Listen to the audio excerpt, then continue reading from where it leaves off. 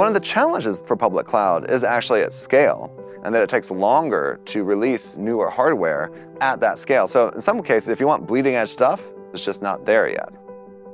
Welcome to the CIO Exchange podcast, where we talk about what's working, what's not, and what's next. I'm Yadin Porter de Leon. According to VMware research, 81% of large organizations plan to be multi-cloud by 2024. The reality is that most, if not all companies, will have multiple cloud providers, but the inherent value isn't about simply accessing multiple clouds. Using multiple clouds creates complexity because each cloud runs in a silo with its own development and operating model, taxonomy, services, APIs, management tools, and required skill sets. Instead, we are seeing the rise of the superclouds, where cloud operations from public, on-premise, and edge all work together at scale using cloud-native services powering new modern applications. Today, multiple clouds are in use, but not in the way many customers want them to work together. In this episode, originally recorded during the August 2022 SuperCloud event, theCUBE hosts Dave Vellante and John Furrier talk to Kit Colbert, Chief Technology Officer at VMware, to get his perspective on the technology required to break down the siloed walls, allowing all clouds to participate with developer access to the cloud-native services they need.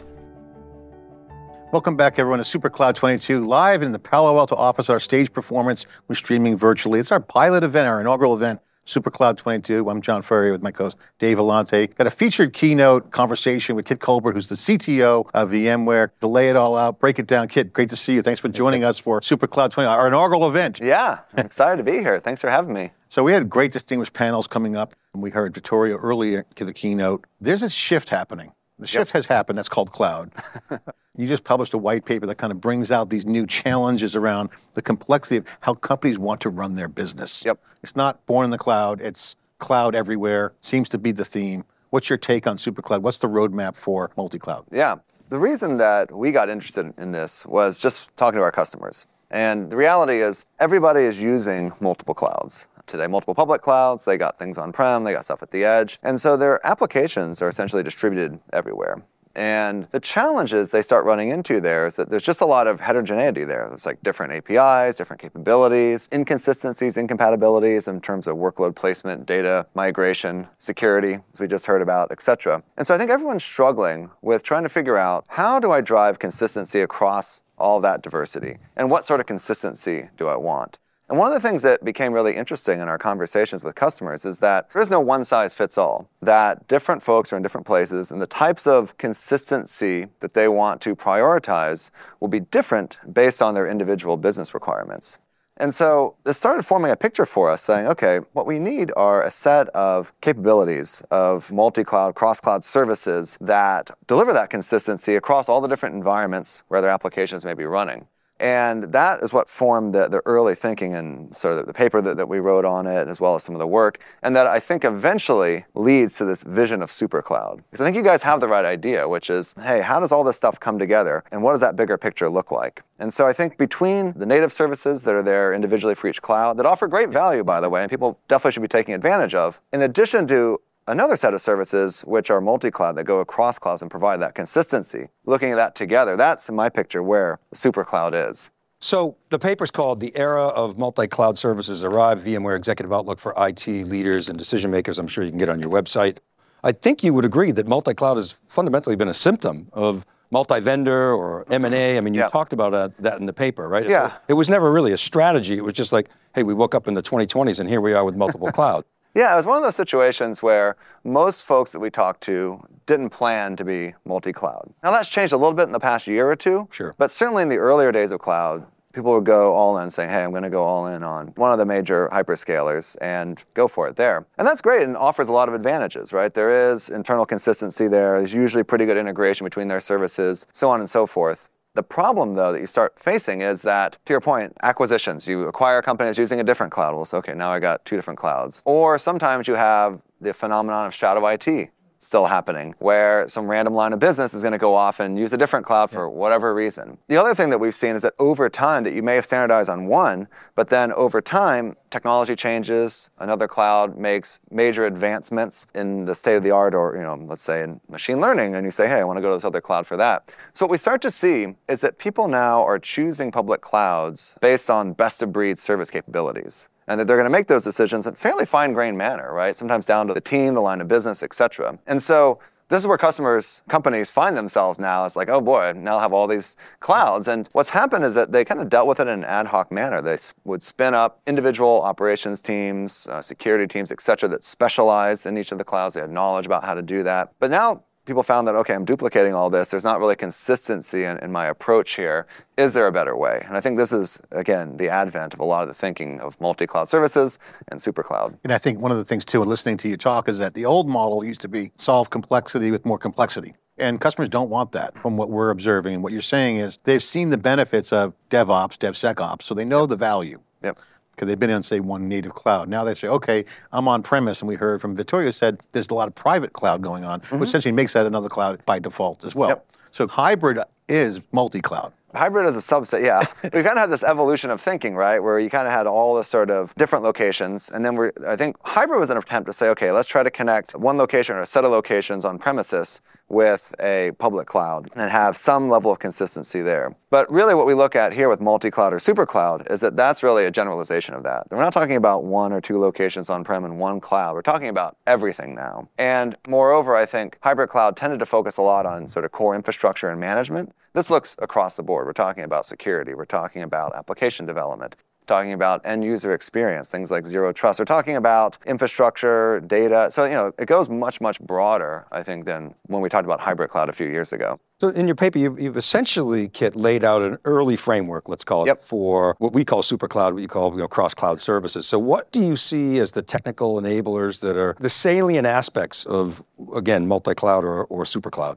So, okay, taking a step back. So we have this problem, right, where you have a lot of diversity across different clouds, and customers are looking for some levels of consistency. But as I said, rarely do I see two customers that want exactly the same types of consistency. What we try to do is step back and, first of all, establish a taxonomy.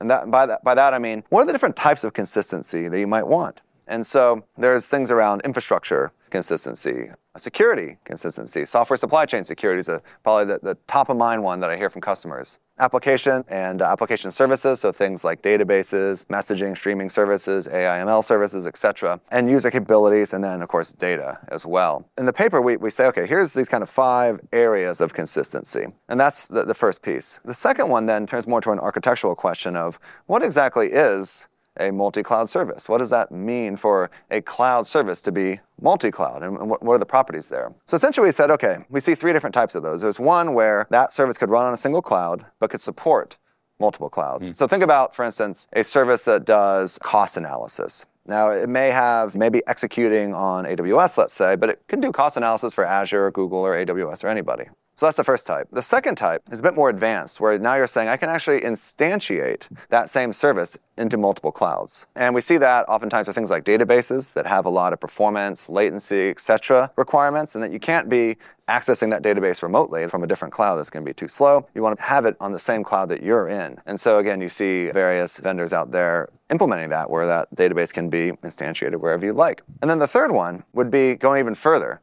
And this is where we really get into some of the much more difficult use cases, where customers want a workload to be on-prem, and sometimes, especially for those that are very regulatory compliant, they may need it even in an air-gapped or disconnected environment. So there, can you take that same service, but now run it without your operators being able to manage it 24/7? So those are the 3 categories. Single cloud instance supporting multiple clouds, multi-cloud instance disconnected. So you're abstracting, you as the R&D arm, you're abstracting that complexity. How do you handle this problem where you've got one cloud maybe has a better service than the other clouds? Do you have to devolve to the lowest common denominator? How do you mask that?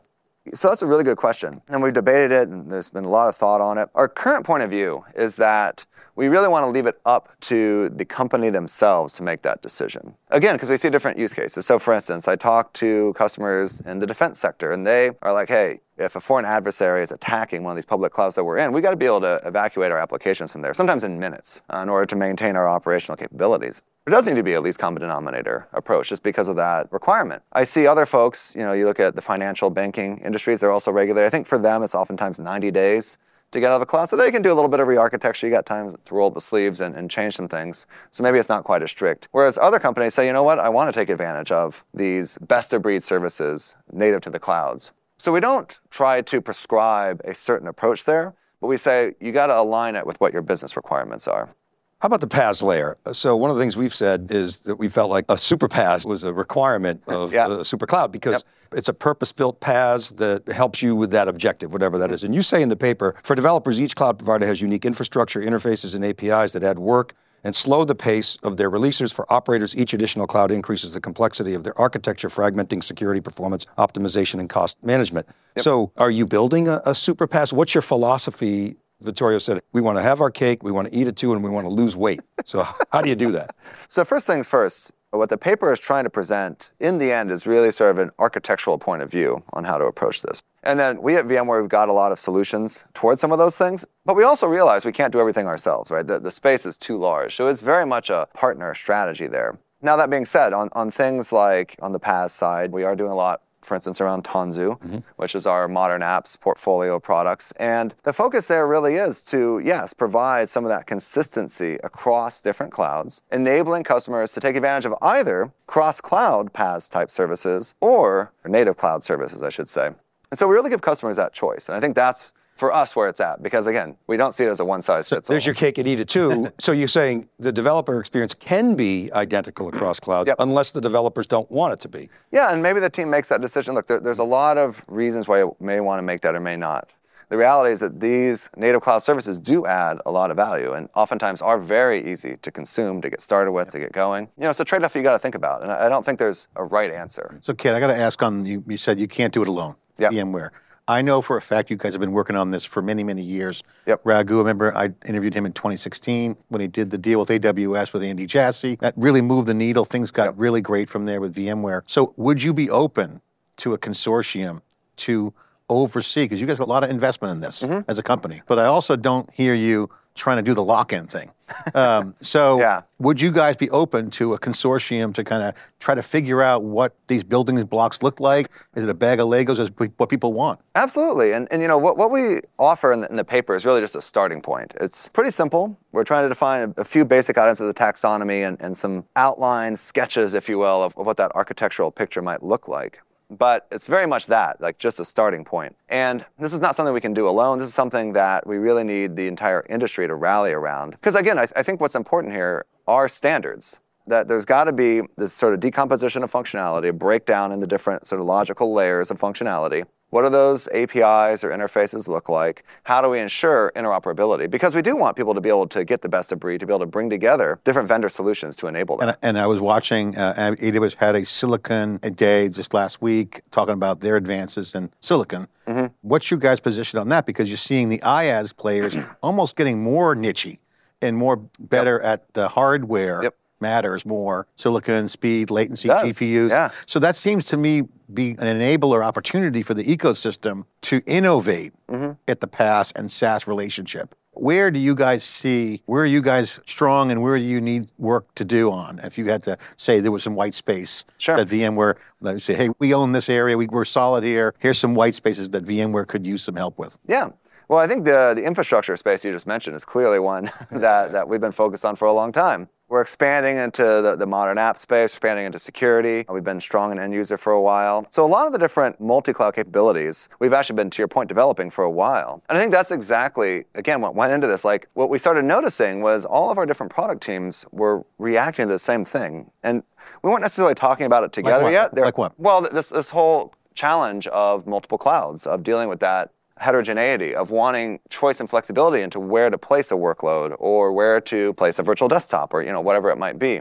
And so each of the teams was responding individually to that customer feedback. And so I think what we recognized was like, hey, let's up-level this, and what's the bigger picture, and what's the sort of common architecture across all of it. So I think that's what the really interesting aspect here is that this is very much driven by what we're hearing directly from customers.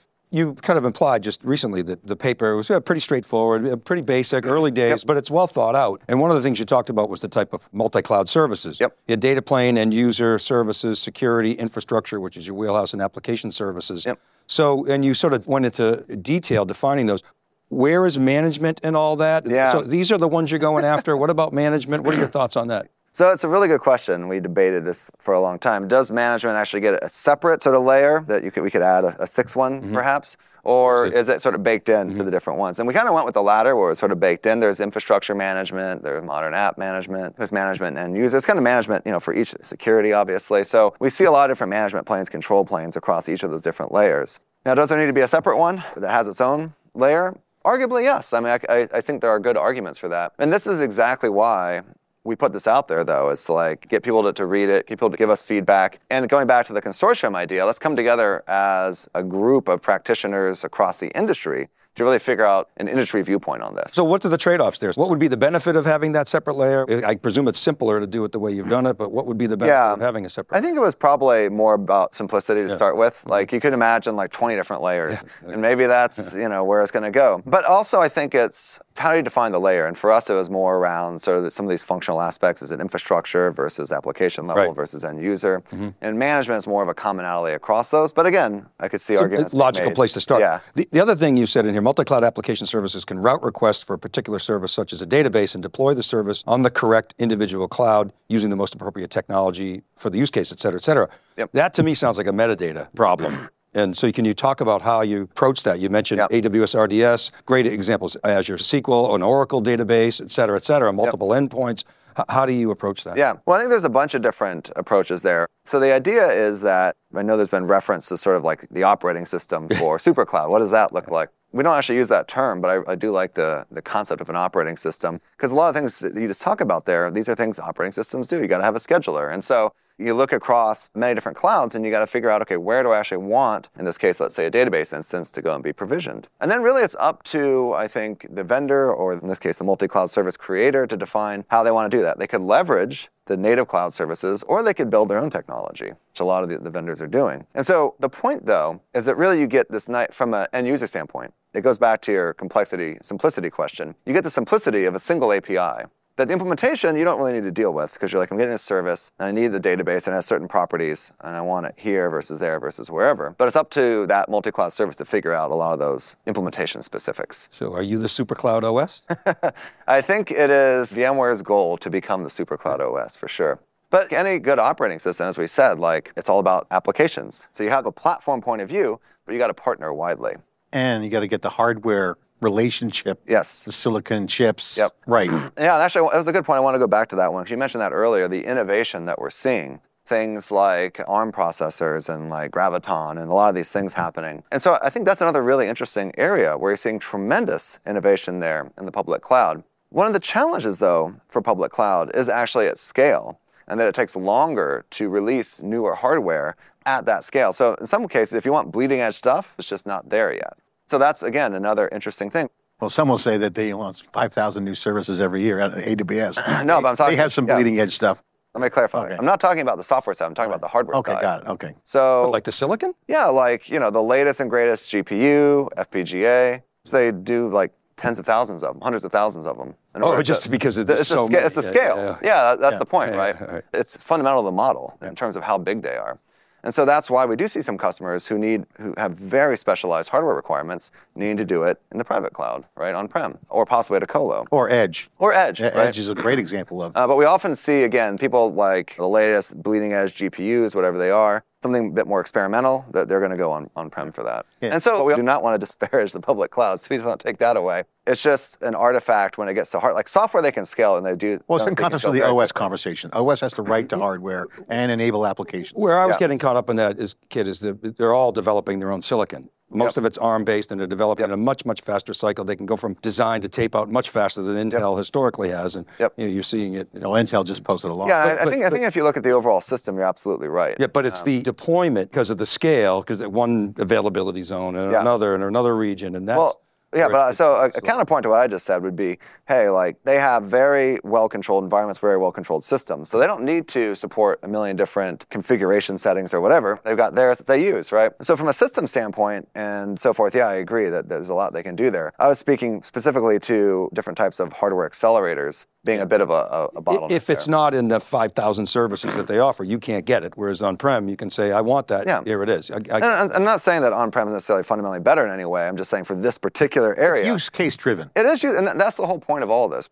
A lot of people in their heads associate VMware with on-prem, but we are not dogmatic at all. And you guys know, but many people may not, like we partner with all the public cloud hyperscalers. Yeah. And so our point of view is very much more nuanced, saying, look, we're happy to run workloads wherever you want to. In fact, that's what we hear from customers. They want to run them everywhere. But it's about finding the right tool for the right job. And that's what this multi-cloud approach is all about. I think the structural change of the virtualization hypervisor, this new shift to V2, SuperCloud, there's something happening fundamentally. Yeah. That's use case driven. It's not about dogma and whatever. I mean, cloud's great. Native clouds have the pros and cons. And I would say that SuperCloud, a prerequisite for SuperCloud has got to be running in a public cloud, but I'd say it also has to be inclusive of on-prem data. Yes, absolutely. And you're not going to just move all that data into the cloud, maybe in the fullness of time, but I don't personally believe that. But you look at what Goldman Sachs has done with AWS. Yeah. They've got their on-prem data and they're connecting to the AWS cloud. Yep. What Walmart's doing with Azure. And that's going to happen in a lot of different industries.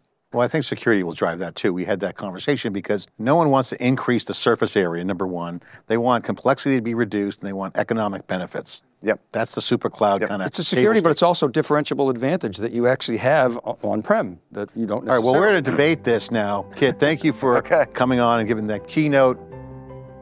Thank you for listening to this latest episode. Please consider subscribing to the show on Apple Podcasts, Spotify, or wherever you get your podcasts. And for more insights from technology leaders as well as global research on key topics, visit vmware.com/CIO.